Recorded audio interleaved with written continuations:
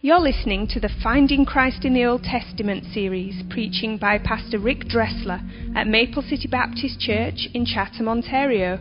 For more information about Maple City, please visit us online at maplecitybaptistchurch.com.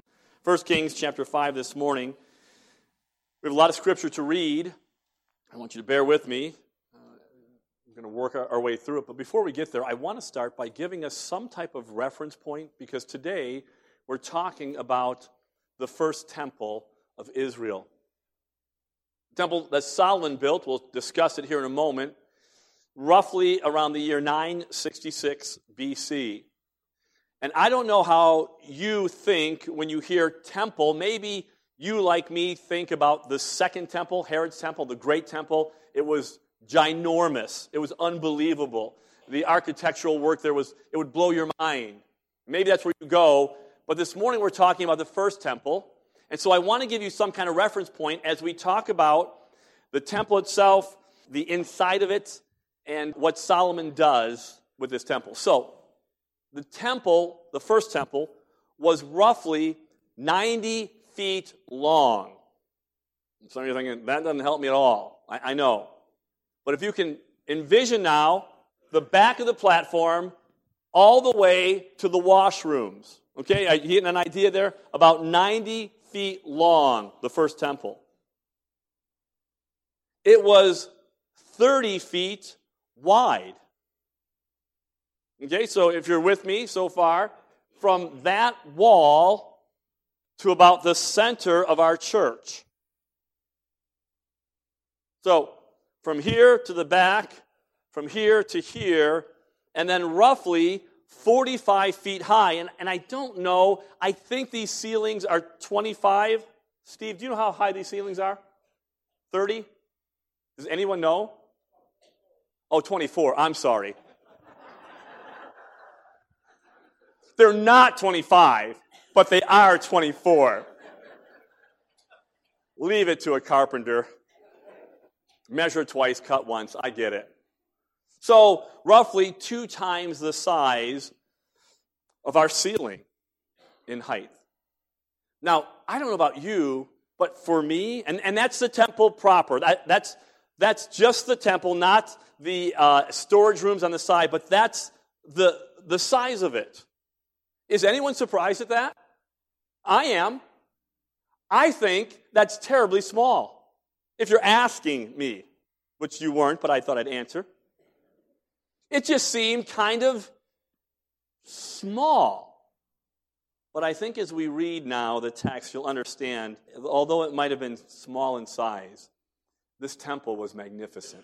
So let's look together at 1 Kings chapter 5 now with this reference point in mind, starting at verse number 1. And Hiram, king of Tyre, sent his servants unto Solomon, for he had heard that they had anointed him king in the room of his father, for Hiram was ever a lover of David. And Solomon sent to Hiram, saying, Thou knowest how that David my father could not build a house unto the name of the Lord his God, for the wars which were about him on every side, until the Lord put them under the soles of his feet. But now the Lord my God hath given me rest on every side, so that there is neither adversary nor evil occurrent. And behold, I purpose to build an house unto the name of the Lord my God, as the Lord spake unto David my father, saying, Thy son, whom I will set upon thy throne in thy room, he shall build an house unto my name. Now therefore, command thou that they hew me cedar trees out of Lebanon, and my servants shall be with thy servants, and unto thee will I give hire for thy servants according to all that thou shalt appoint, for thou knowest that there is not among us any that can skill to hew timber like unto the Sidonians. And it came to pass, when Hiram heard the words of Solomon, that he rejoiced greatly and said, Blessed be the Lord this day. Blessed be the Lord, Yahweh, Jehovah, this day, which hath given unto David a wise son over his great people. And Hiram sent to Solomon, saying, I have considered the things which thou sentest to me for, and I will do all thy desire concerning timber of cedar and concerning timber of fir. Jump down to verse number 12. And the Lord gave Solomon wisdom as he promised him, and there was peace between Hiram and Solomon, and they two made a league together. Jump down to verse 17. And the king commanded, and they brought great stones, costly stones, and hewn stones to lay the foundation of the house.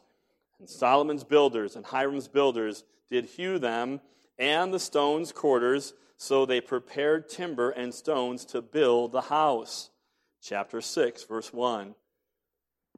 And it came to pass in the 480th year after the children of Israel were come out of the land of Egypt, in the 4th year of Solomon's reign over Israel, in the month Ziph, which is the 2nd month, that he began to build the house of the Lord. And here are the measurements we just talked about. And the house which Solomon built for the Lord, the length thereof was 80 cubits, the breadth thereof 20 cubits, and the height thereof 30 cubits. Jump down to verse number 7. And the house, when it was in the building, was built of stone, made ready before it was brought thither, so that there was neither hammer, nor axe, nor any tool of iron heard in the house while it was in building. Jump down to verse 21. So Solomon overlaid the house within with pure gold, and he made a partition by the chains of gold before the oracle, and he overlaid it with gold.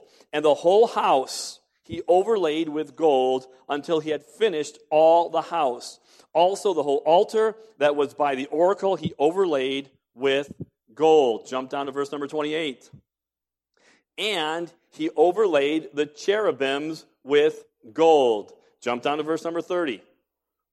And the floor of the house he overlaid with gold within and without. Verse 37. In the 4th year was the foundation of the house of the Lord laid in the month Ziph. And in the 11th year, in the month Bul, which is the 8th month, was the house finished throughout all the parts thereof, and according to all the fashion of it, so was he 7 years in the building of it. This is the word of the Lord. Aren't you excited about the temple? And there's more to come. We're going to go into great detail in the next few chapters about what's inside and how it was built and the measurements of the temple. But the story this morning begins with a Gentile king. His name is Hiram. He is a Sidonian, a Phoenician, and they are famous for their expertise in lumber, right? So Hiram, if you can think about it this morning, is like Bob the Builder. You guys remember Bob the Builder? If you had small children way back when. Can we fix it or can we build it? Yes, we can. And this is Hiram. And he was the contractor that would promise you the world. Sometimes contractors do that. They promise you the world. But Hiram could deliver. He was that good with cedar and with fir. And the Bible says that Hiram was ever a lover of David. This Gentile king, this Phoenician, knew of David, knew of David's kingdom, knew of David's life, knew of David's God. And the Bible says that this Gentile king was ever a lover of David. And so he sends servants to congratulate Solomon, because Solomon's next in line. And Solomon sends back this request, and he says, listen, you know my father David had lots of war. You know now we have peace. And now in my heart, I want to build a house for the Lord. And Solomon says to Hiram, I want you to help me. Because everybody knows that no one does it better than the Sidonians. When we were kids, my mom at a point in our life was raising 3 boys on her own, and in the summertime she'd work a job, and so we were responsible at home for our chores, cleaning up the house, and taking care of our own lunches and sometimes our own dinners. And almost every day for lunch, my youngest brother and I would say, Scotty, you make the best sandwiches in the world. I don't know what it is. I don't know how you do it. There's something about that we had Millbrook bread. I don't know if it's old, white, cheap bread, soft. It's something about that bread and how you put the bologna on there and how you just spread that ketchup just right.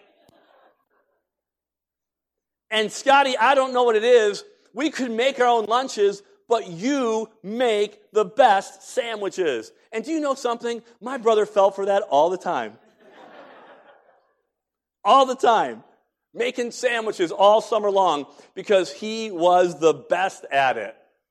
And when Hiram hears this from Solomon, I'm not sure how much was just a play or a ploy, but the truth is Hiram was the best. And Solomon says, I want you to help me build this house. And Hiram hears it and he rejoices greatly. Greatly. And then he responds by blessing the Lord.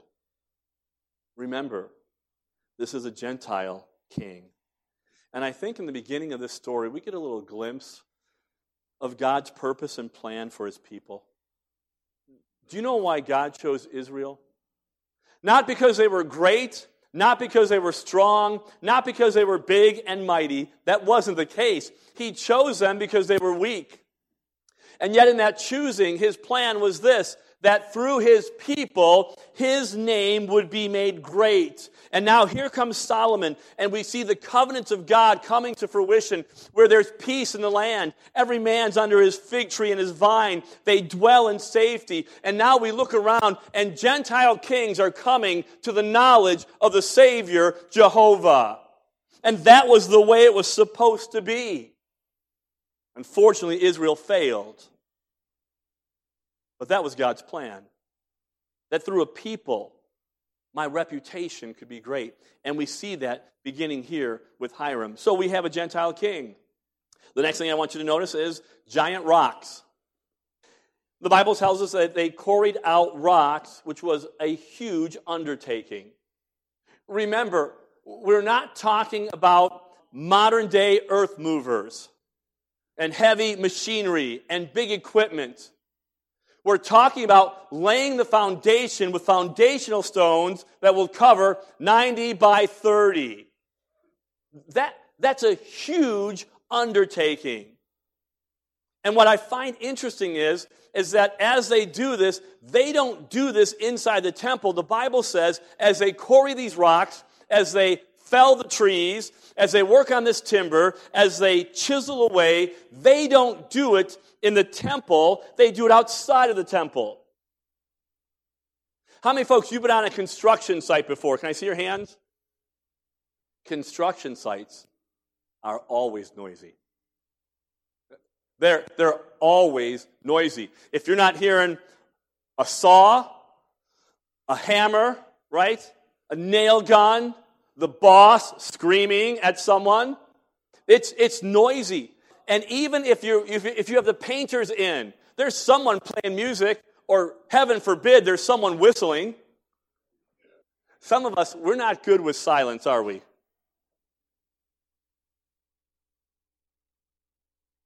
Makes us a little uncomfortable. It's funny, Kim was in the car the other day, and she was driving. She came home and said, Rick, every time I get in the car, when you're in the car, the radio is always on. Just like that. Music. The radio is always on. And the truth is, I am always making noise. I came in the other day, I came through the garage, and Kim said, who are you talking to? A really smart guy.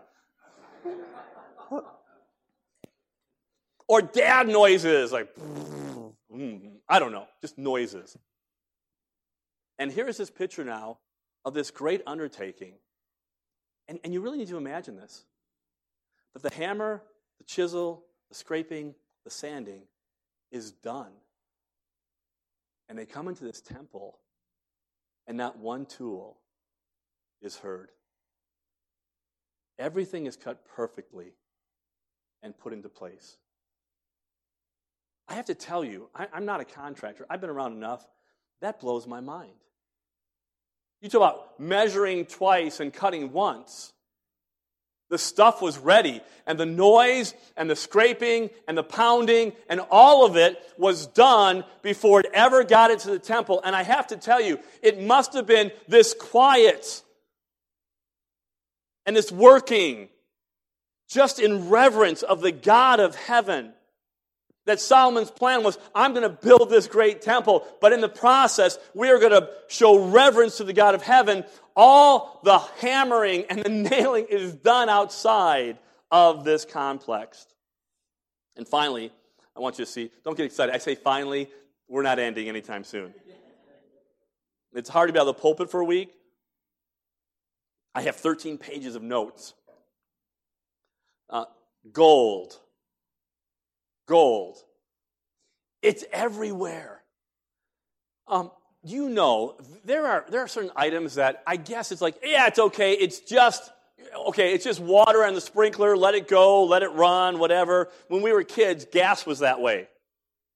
Gas was like, I don't know, 50 cents a gallon when I was a kid, maybe. It's like, pour it all over the place. Who cares? It's gasoline. Didn't matter, right? But there's some other items that's not the case. I mean, they're valuable.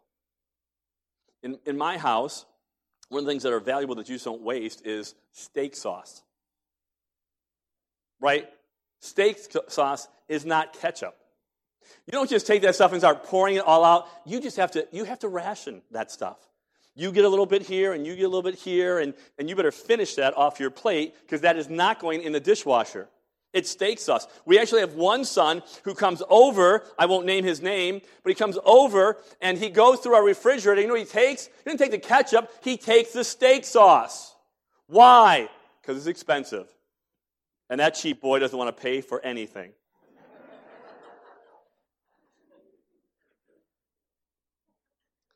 And here's Solomon, and here's what he's saying as they're building this place. Hey, throw gold on that. Hey, the cherubim, cover them in gold. The beams, cover them. The floor, the 90 by 30 floor, cover it with gold. Now, think with me. That little picture that we have in our minds of a 90 by 30 by 45, all of a sudden now, everything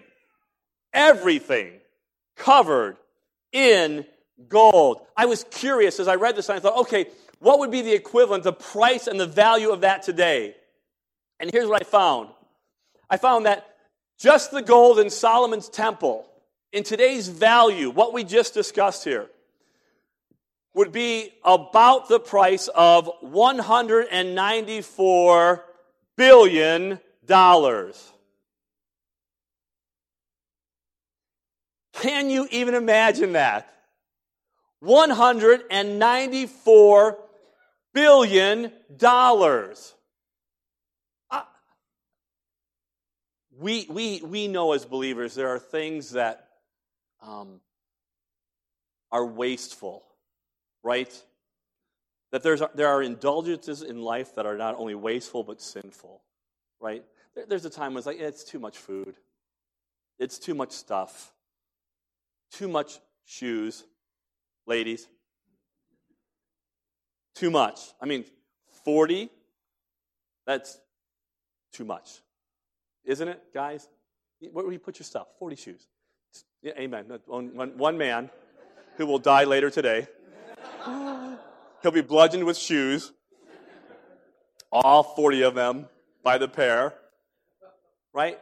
There are some things that are just like, it's just too much. But there is an extravagance that is godly. Because there's an extravagance that tries to, or attempts to show the worth and value. Remember in Mark 14, before Jesus goes to the cross, a woman comes in with this alabaster box of costly ointment, and she breaks it, and she pours it all over Jesus. And there are guys there saying, and they're indignant. The Bible says they're indignant. Why? Because that money should have been used to pay the poor. How could you waste that money on Jesus, pouring it on him? You know what Jesus said? Leave her alone. Leave her alone. She's done a good thing. She's anointed my body for my death. And not only has she done a good thing, but wherever this gospel is preached, people will tell this story. Guess what we just did? We just told her story. It was an extravagance that was needful. And here, the splendor of the temple reflects the glory of the God of Israel. We see his resplendence. I couldn't imagine walking into the temple and seeing, and this is not the silver and the brass and the gold. It would take your breath away. And that was the point. So, this morning, what does a Gentile king, a giant rock, and gold have to do with me? For that matter, who cares about a temple from 966 BC? As glorious as it was, can I tell you something? It is long gone. Long gone. Almost 3,000 years. Or the second temple, for that matter, which in structure was greater than that. 46 years to build that one. And in 70 AD, completely destroyed. So that's great. 1 Kings 5, 6, 7, 8, talk about those things. But what does that have to do with me? And as believers, we don't have temples. We're not Buddhists. We're not Sikhs. We're not Hindus. We're not Mormons. We don't do the temple thing. So what's the deal? Well, I'm glad you asked. Because the idea of the temple was to say this. And Solomon knew that, you can't stuff God into a temple. He takes up eternity. He doesn't fit in a 90 by 30 by 45. That wasn't the point. The point was this. God, we know you're everywhere. But this temple sort of signifies your manifestation, your presence with your people.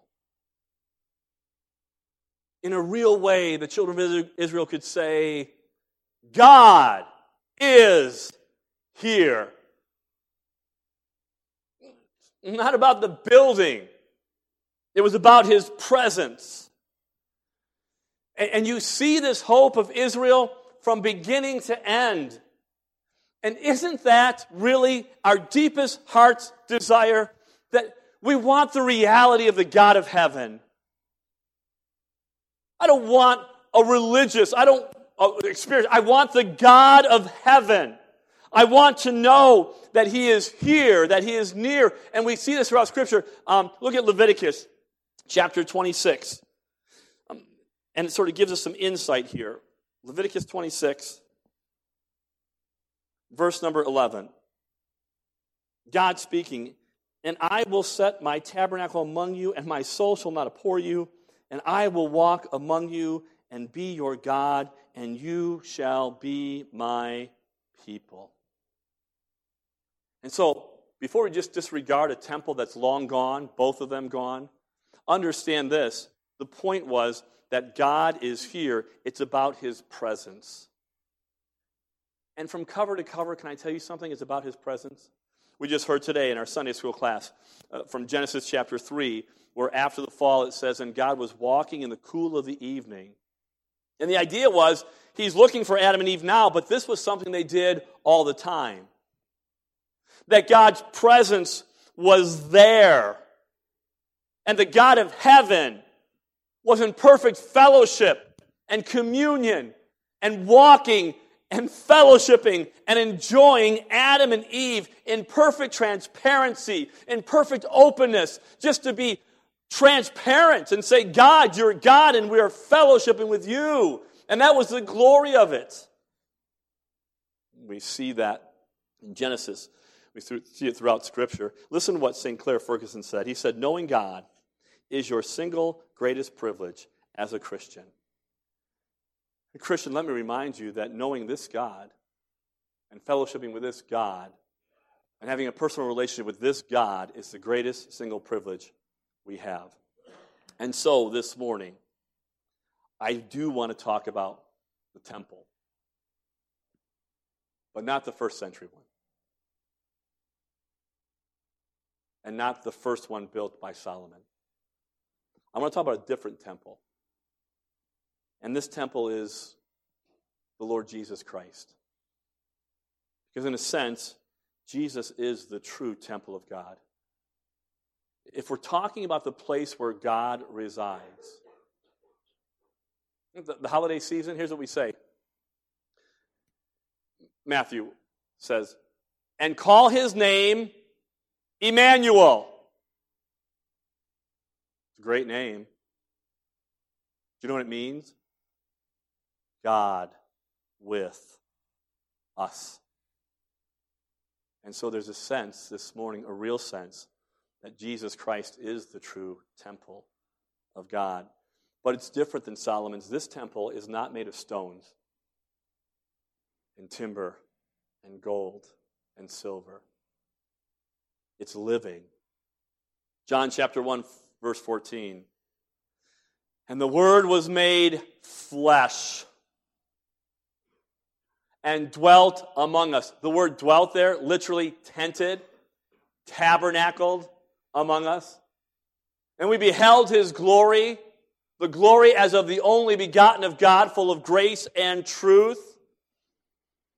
This is our Jesus. It is not in a temple made of timber and stones, but a temple made of flesh. Hebrews 2 goes on to remind us that he did not take the nature of angels. That's not what he did.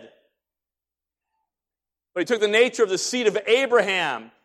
Verse 17 says, it behooves him to be made like unto his brethren. He took on flesh, God with us, incarnate in flesh. Hebrews 10:5 says, a body thou hast prepared for me. And Hebrews 10:10 reminds us that we are sanctified through the offering of the body of Jesus Christ once and for all. This temple is not like Solomon's temple. This temple is living. The God of heaven is with us through the person of Jesus Christ.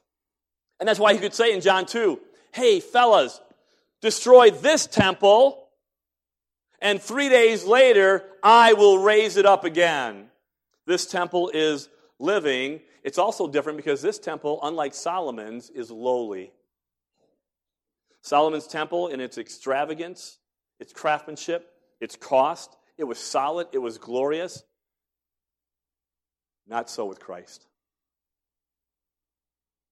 Isaiah 53, the writer is talking about the coming of Messiah.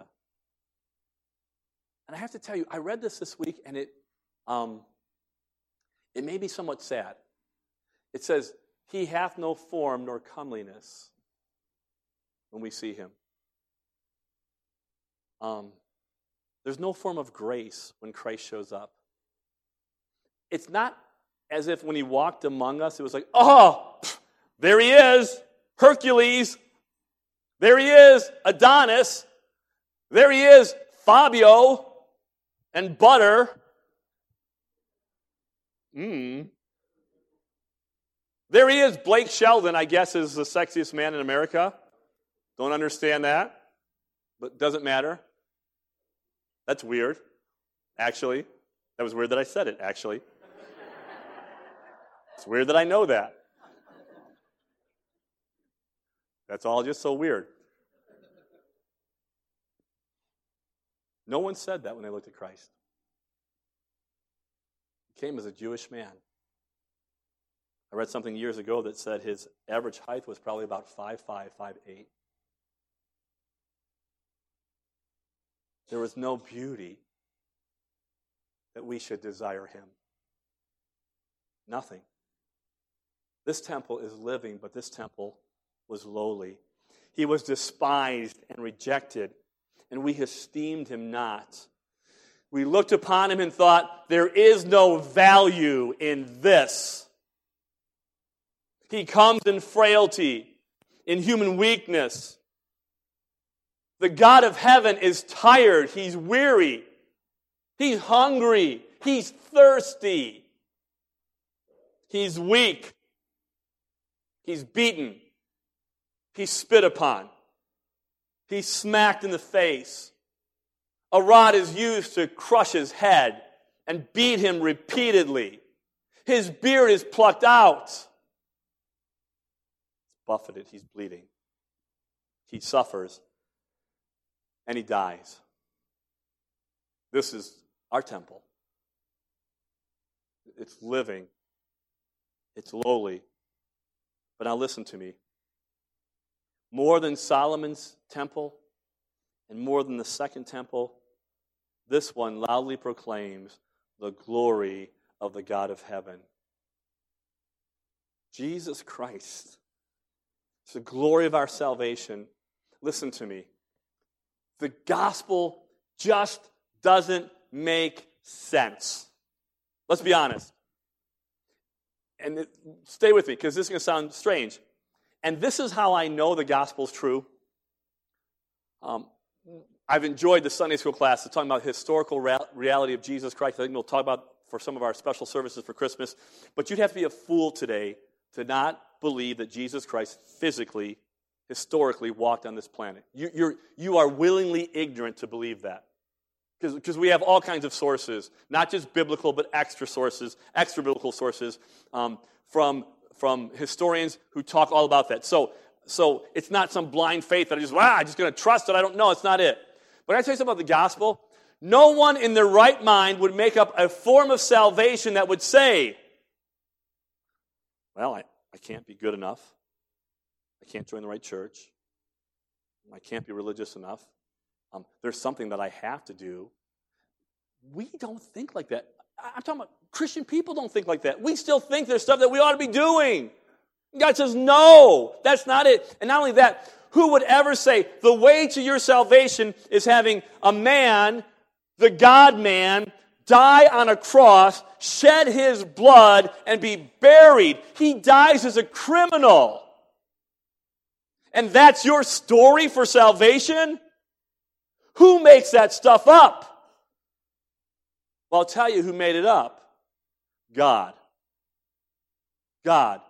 And that is the gospel. And the gospel doesn't make any sense until you believe it. And then it changes you. And then you see the glory of it, that it was never in me. It was never in you. It's not being good enough or smart enough or rich enough or religious enough. It's in none of that. God says, I will save. And I alone will save. And you will have nothing to do with it. Because I will be glorified. And Jesus comes in weakness, in the flesh. And he dies. And he's buried. And for 3 days the disciples are saying, we blew this. We thought this was it. And then the mother of all surprises. He gets up. And everything changes.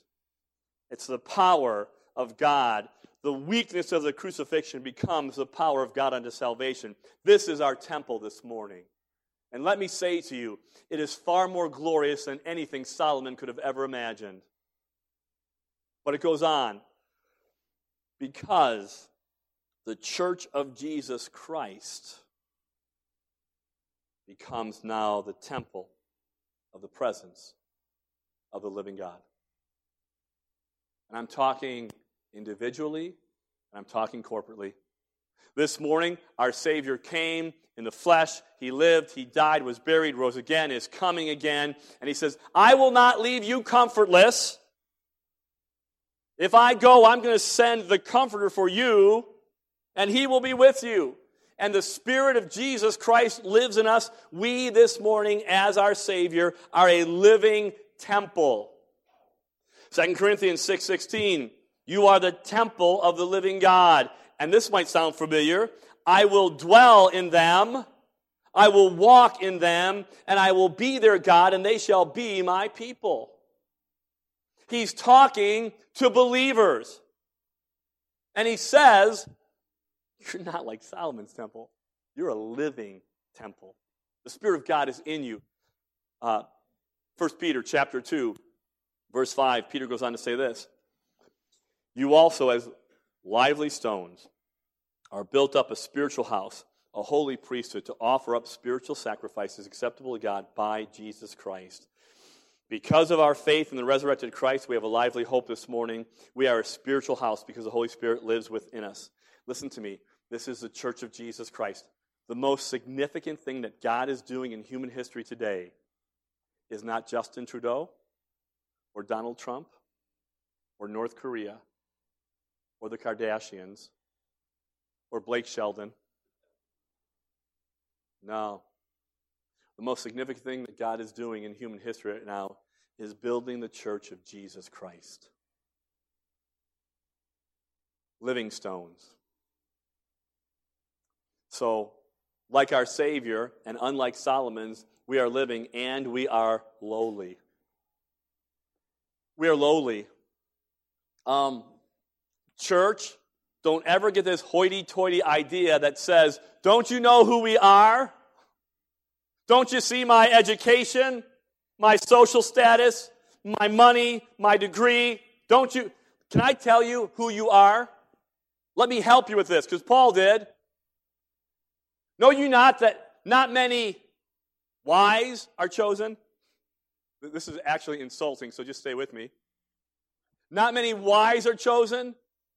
Not many mighty are chosen. Not many noble are chosen. But God has chosen the base things. The things that are not. This is a declaration. God has chosen a people, not because they were strong and had it all together. God has chosen, like his people of the past Israel, weakness and lowliness and insufficiency. And the truth is, this can be discouraging. Corporately and individually. We are sinful. We are weak. We're unstable. Right? I appreciate what Andrew said this morning about the church, and I believe that. I believe that the church, when it's done right, we've been talking about this, is the most beautiful thing on the face of the planet, and when the church is done wrong, it's the most horrific thing on the face of the planet. And it can be discouraging. People have brokenness, dysfunction, and trouble. That's the reality of church. No plastic smiles here. No pretending. There's brokenness, and we deal with that. Not only with people, but within ourselves. I wonder, my brother, my sister, do you ever feel like a rock that's just been quarried? Or a tree that's just been felled? Is it felled, falled, chopped, sawed? I don't know, felled? Felled, you fell a tree, right? And in your own heart and life, you hear the chisel. You feel the hammer. You smart at the pruning and the cutting. And it's like, God, will I ever get this? I'm tired of myself. I'm tired of my inconsistencies and my weakness and my complacency, my anger, my bitterness, my lust, my wrath, my hatred, my lack of kindness and love and compassion. God, will I ever get this? And the truth is, we feel it, man. We feel the chiseling and the hammering and the nailing as God is doing something in this living yet lowly temple called the church. And yet, she loudly declares the glory of God. This is the glory of our Savior. He takes the beautiful messes of our lives. And here's what Isaiah says.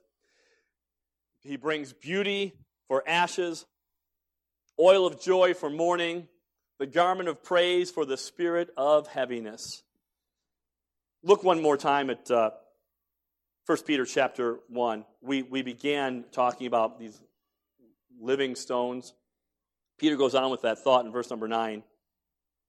He says, but you are a chosen generation, speaking to us, the church, a royal priesthood, a holy nation, a peculiar people, that you should show forth the praises of him who hath called you out of darkness into his marvelous light. Again, God's plan and purpose for his people, just like the temple displayed his glory, you and I now are to display the glory of God. Verse 10, which in time past were not a people, but are now the people of God, which had not obtained mercy, but now have obtained mercy. Dearly beloved, I beg you, as strangers and pilgrims, abstain from fleshly lusts, which war after the soul. Now, look at verse 12. Still the same thought, talking about you and I, the Spirit within us. We are lively stones being built up. Having your conversation or your lifestyle honest among the Gentiles, that whereas they speak against you as evildoers, they may by your good works, which they shall behold, glorify God in the day of visitation. And Peter reminds us that as living stones, as the temple was to draw glory to God, our lives are to do the same. We are to make his name great. We are priests in this temple, and the priest calls others to come and worship the greatness of their God. Believer, listen to me. This truth that God in us, it should sort of shake us up a little bit. That we are the temple of God. That where we go, God is there. That there's a plan and purpose for others around us, so that everything that we do has significance this morning. I don't care if you're standing at home with sick kids or you're at a corporate board meeting. The fact of the matter is, we are temples of God, the living God. And no matter what we do, there is purpose, there is significance. It does matter. Christian, what we do in this building matters. How we love each other, forgive each other, reconcile with one another, how we treat the least of these, it matters. How we care, how we make meals, how we take care of children, how we shovel the walkway, how we give the ride, whatever, it matters. And it matters what we do outside of this place. Your honesty, your integrity, your hard work, your kind spirit, your compassion, your love for people, your patience. It all matters. The temple does matter. And you matter, because where you go, that's where God is. And are we reflecting his glory and his reputation and his resplendence? One more thought as we close. Look at Revelation chapter 21. The temple does matter, but I want you to see a day that's coming. In verse number 21 of Revelation 21. And the 12 gates were 12 pearls. Every several gate was of one pearl. And the street of the city was pure gold, as if it were transparent glass. And I saw no temple therein. That's weird. John gets a vision of the future, and as important as the temple is in this presence of God, he says, I'm looking down the corridors of heaven. I have to tell you something. I'm looking. There's no temple. And then he tells us why. For the Lord God, right, Almighty, and the Lamb are there. No need for the temple. Why? Because God is in the midst of his people, and he will be our God, and we shall be his children, and we'll walk with him. And all the hammering, and the chiseling, and the pounding, and the pruning will be done. Hey, if you're wondering this morning, God, will you ever complete what you're doing in me? The answer is yes. Absolutely yes. And there's coming a day with no more sound of the iron tool. It's done, brother. It's done, sister. I am complete in Christ, and I don't have to look for some temple to find him because he's there. And I'm there. And you're there. It's the glory of our God. And he goes on, if that's not enough. Verse 23, and the city had no need of the sun. Can you imagine that? Sun's a pretty big deal for life, for light. No need of the sun, neither of the moon to shine in it. For the glory of God did lighten it, and the Lamb is the light thereof. And the nations of them which are saved shall walk in the light of it, and the kings of the earth do bring their glory and honor into it. Listen, my dear brother and sister in Christ, he will complete the work that he's begun in you. Don't be weary. There's coming a day when the temple will no longer exist. He will walk with his children, and we will walk with him in perfect harmony and peace. Don't be weary. The splendor of Solomon's temple cannot be compared to the spiritual house that Christ is building.